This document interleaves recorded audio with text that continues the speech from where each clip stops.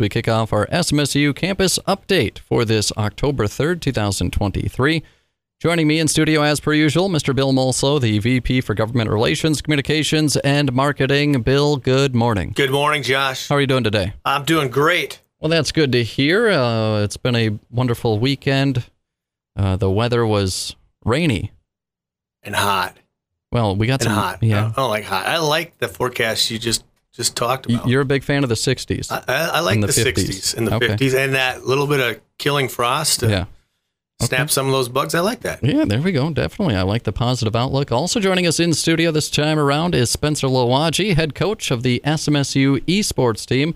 Spencer, good morning. Good morning. How you doing today? Doing great. Feeling good. Awesome. That's good to hear. And we're going to be learning a little bit about the esports department, the team at SMSU. First, we're going to learn a little bit about you. Tell us a little bit about yourself, and then kind of what got you into the role here as the head honcho of the esports team. All right. Grew up here around Marshall.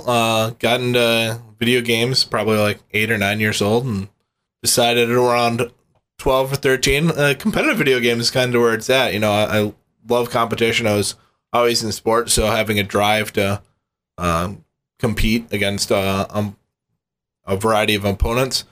So I, got into esports probably senior of high school, that type of thing. Really followed it pretty heavily in college. When I graduated, grabbed a job at SMSU as soon as they had one available for me, snatched it up. And then heard they were coming out with potentially moving into the esports. So I was right on top of that right away. As soon as I heard SMSU was even hinting at being involved in esports, I wanted to be involved in that because it's something that I've pretty much followed for the last 8-9 years, really, when it started kicking up about 10 years ago. You mentioned you kind of got interested around kind of senior year of high school. Mm-hmm.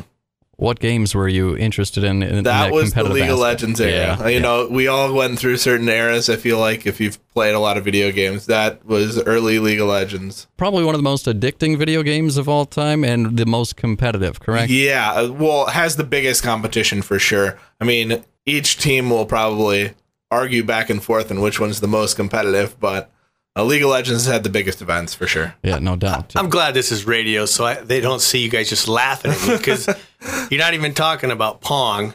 You guys don't even know what that is. Well, that's that was the big thing when I was growing up was Pong. So carry on. League of Legends is basically just a sequel to Pong. Oh, okay. Direct sequel. Yeah. Oh, so League of Legends, that's what got you hooked. That's the thing about video games, because when you think of video games, you think of you're just for enjoyment or for fun, but then you kind of touched on it, the competitive aspect, and then it just, over the last 10 years or so, it's turned into organized competition. Yeah, I mean, video games have really, there's some that are completely just for single-player enjoyment, that type of thing, but then there's definitely the esports genre of games that are developed for competition, They're not developed to play by yourself or anything like that. They're developed to compete against other players across the world. And what games does SMSU compete in? We got 6 games right now, I want to say. We're working on one. We got League of Legends, Rocket League, Valorant, Counter-Strike 2, which just came out. We got Apex Legends, and I'm missing one off the top of my head. Overwatch. Are we going to try and add Call of Duty? If we had the players, right now we're not quite there with where we want to be with students involved in Call of Duty. So that's something next year I'm definitely going to be looking at. Is that the game that you were kind of thinking of? Yeah, that's the game I want to be in that we're not in. Okay. For the rest of them, I think we're in pretty much where we want to be. I would like to be in Call of Duty, so that's the next goal. You mentioned the number of players kind of being an issue. How do you recruit gamers to join your esports team? That can be a really difficult thing because there's no way of you can't just go to a high school game and watch and see. I mean, there are high schools that are getting more involved, so it's becoming more and more a thing. But there are recruiting tools out there. It's usually a lot of student-ran things where they go sign up and then you can view their information and contact them that way. There's combines that are ran, tournaments that are only ran for high school students, so you can watch the tournament and talk to some of the players after their games and that type of thing. So one thing that I was kind of thinking of with Twitch and YouTube and all these folks that stream their video games, and they can make money doing that. I suppose it's a little bit easier with the NIL stuff, but were there any issues when esports were kind of becoming a thing when you couldn't use the name, image, and likeness? Yeah, and that's something, we worried about our first year or two in esports. Now it's a lot more developed. It's a lot more open for people to use. But it was something we were thinking about at the beginning of our seasons of what can we broadcast? Do we have permission to broadcast this from the publishers? And getting a hold of any of those publishers is very difficult. As far as the student athletes, are they competing in just one game? Are there a couple competing in multiple? How does that work? Yeah, we probably have 10% of our players that compete in multiple games, maybe a little higher, 15.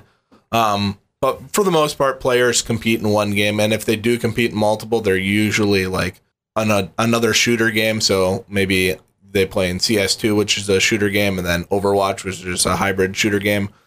A lot of the time, their skill sets transfer over, so you don't need to spend as much time on a single game.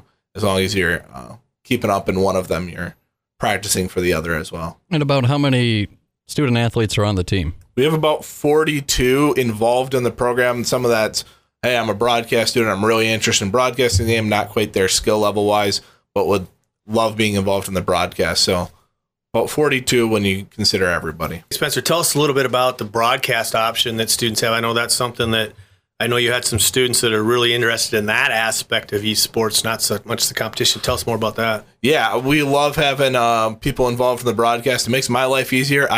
I like broadcasting. I don't have the time for it all the time, but we have typically 3 students on per game. That's one person kind of controlling the camera within the game, and then 2 people talking over it. And anybody interested at SMSU for that, we'd love to hear from you. We're looking for those people more and more. It's a lot like what Josh tries to do on Wednesday, Thursday, Friday, Saturday nights. It is the exact same thing. You are doing a play-by-play of the action. I've tried it. And how were you? Awesome. I believe that. Very humble, too. Let's see here. Oh, I did want to ask, because you mentioned about 42 student athletes. Are any of these student athletes in other sports, like beyond esports? Yeah, we have a couple people in like swimming. We've got one in baseball, I want to say. So we've got a couple here and there. I would less than 5. Okay. So it's not a huge majority, but there are people who are involved in other athletic events across campus. Which goes to show that there are people that can play video games and, work out and exercise and touch grass. Yeah, exactly. And, we do encourage our students to get into the weight room. You can see a lot of correlation between getting that exercise and just some stress relief between games, and that helps them a lot. You're competing, but you're not doing a whole lot of physical work. You're doing a lot of mental work. You still got to make sure your mind is sharp. You got to stay well hydrated. You got to eat. You got to do all that stuff, right? Yeah, exactly. We really encourage them to, be on a good, drinking a lot of water before the game, making sure you're in tip-top shape, because a lot of these games are very mentally taxing. Now, we have touched on it. This technically is athletics, so you fall under the same jurisdiction of athletics. With that comes some requirements. How do you handle those? What are some of those requirements you got to deal with? Yeah, we love being under athletics because it's very similar. The amount of restrictions we have through NACE, through NECC, line up pretty similar to the NCAA and that type of thing. So, we've got GPA minimums, we got full-time student requirements, and that type of thing. And that all aligns very similar with other college events. So it works perfect for us to be under athletics. There's a few meetings that I go to that things don't line up quite right, but, for the most part, we line up pretty close with athletics. Spencer, are student athletes also limited to 4 years of competition? Yes, during the recent COVID, we got a +1. But for the most part, yeah, we're limited to the 4. And what kind of teams do you compete against? Are they area teams? Do you go across the country? Do you stay put? How does that work? We compete pretty much across the country. It's skill-based matchmaking, so that they'll look at where we rank in comparison to the other colleges, and then they try to find a division that makes sense for us. But But I mean, there's times where we go against other colleges that are around here, and there's other times that we'll play, some Texas team. So we compete pretty much all around America. I do play Call of Duty, so when you said skill-based matchmaking, I did roll my eyes a little bit. That wasn't at you, that was more at Call of Duty. Bill, you have a confused look on your face. You have no idea what I'm talking about. I do. I'm going to refrain from a comment. That probably would have been, I'll just save it for later. All right, we'll save it for off the air. I appreciate that. I do want to know, where do you practice? Where, do you have a special area to work out, or how does that work? Yeah, SMSU is kind enough to get us pretty much 3 rooms. We've got one big room for our practice room. Got about 24 machines in there. That's where my desk is. That's where most of the action happens during the day. But then we have a room that's divided into 2 where we have 5 machines separated for competition. So that way we can have a practice going on at the same time as we have a competition. And then the other half of that is a broadcast room. It's got some of this equipment you're using here. You guys have a little bit more than what we would use, but so that's where we run our broadcast from. That's very cool. And now you are the coach, not the player. Is it kind of tough being the coach? And what does the coach do while the competition is going on? Sure. Sometimes it's difficult being the coach. Sometimes it kind of depends on how things are going. There's times where you're like, man, put me in there. There's other times where you're just proud to see, where your teams come from, where they're headed.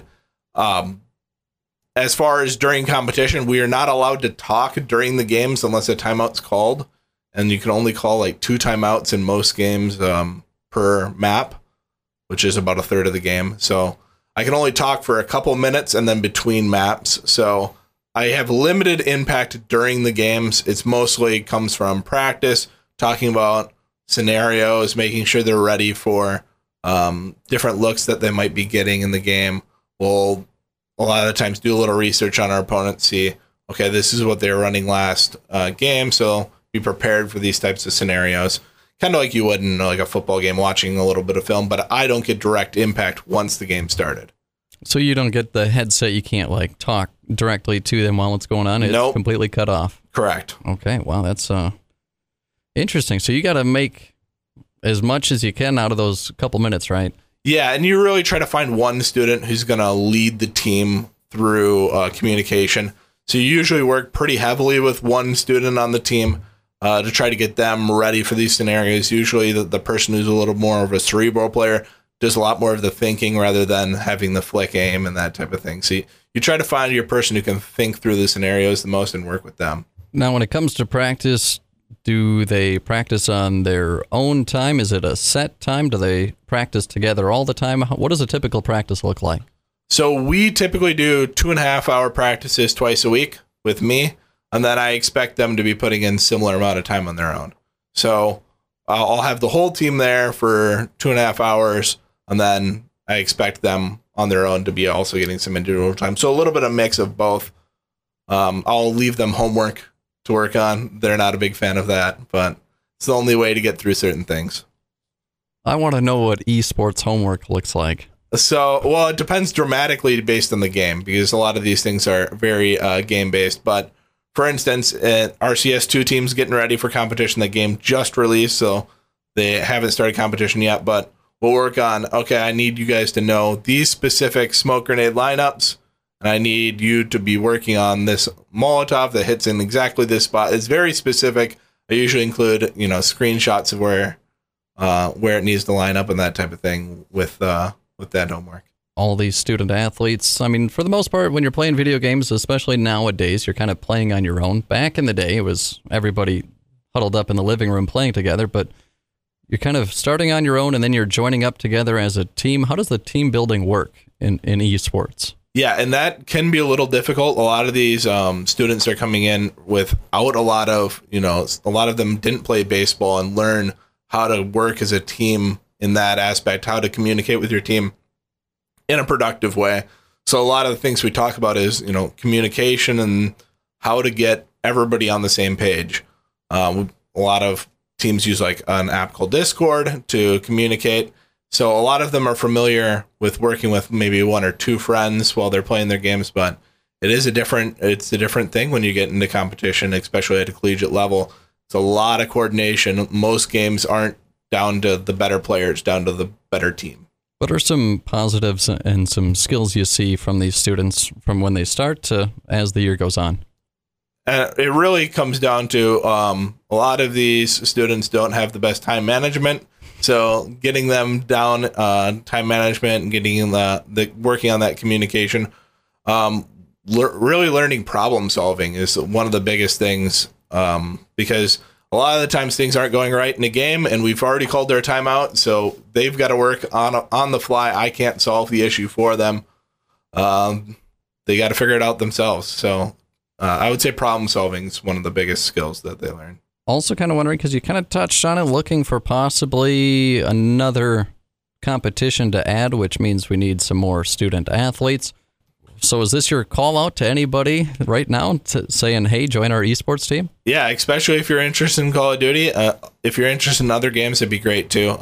We love expanding.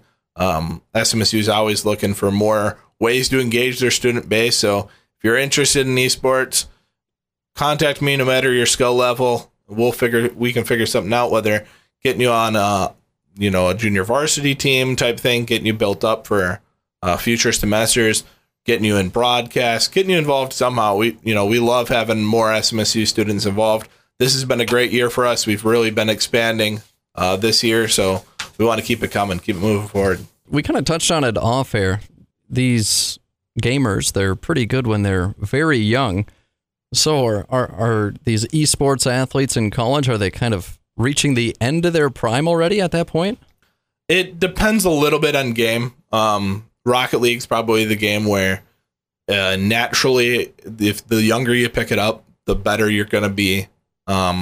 You typically hit peak maybe when you're 18, 19 in Rocket League. So yeah, towards the end of your college career, you could be on the way out, unfortunately.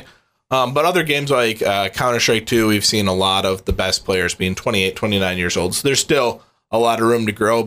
A lot of the games that you have to do a lot of thinking through scenarios, it tends to help being a little older. You do lose a little bit in the AM, the reaction speed.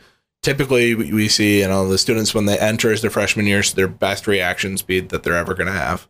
And I myself have really noticed that. Terrible in comparison to where I feel like I used to be. I can confirm 10 years ago I was pretty darn good at video games, and now not so good. Yeah. Bill? No. How's the Pong game? Is it still good? It's still good. Up and down, up and down. That's all you got to know. Know your angles. Know your angles. There you go. You should be a Pong coach. I could do that. There you go. Do that. There we go.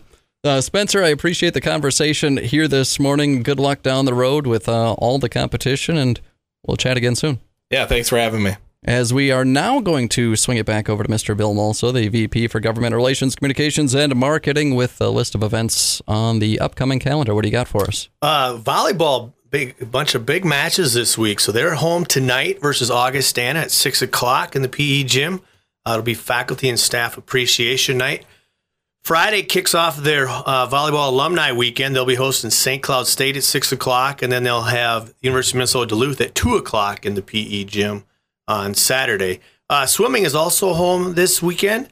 They'll have Friday night their brown and gold inter-squad scrimmage. That starts at 6 o'clock in the Don Palm Auditorium. And then they'll be hosting the University of Sioux Falls at 2 o'clock on Saturday.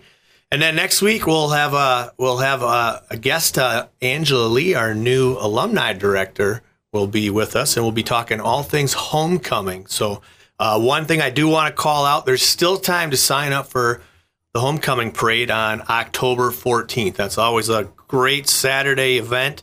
That's at 11 o'clock. So if you're interested, we'd love to find a spot for you. You can call Scott Ewing at 537-6394, or send him an email at scott.ewing, that's EWING, at smsu.edu. Get you signed up for the homecoming parade. Very good. Good stuff as per usual. Bill Mulso, thanks for the update. Thank you, Josh.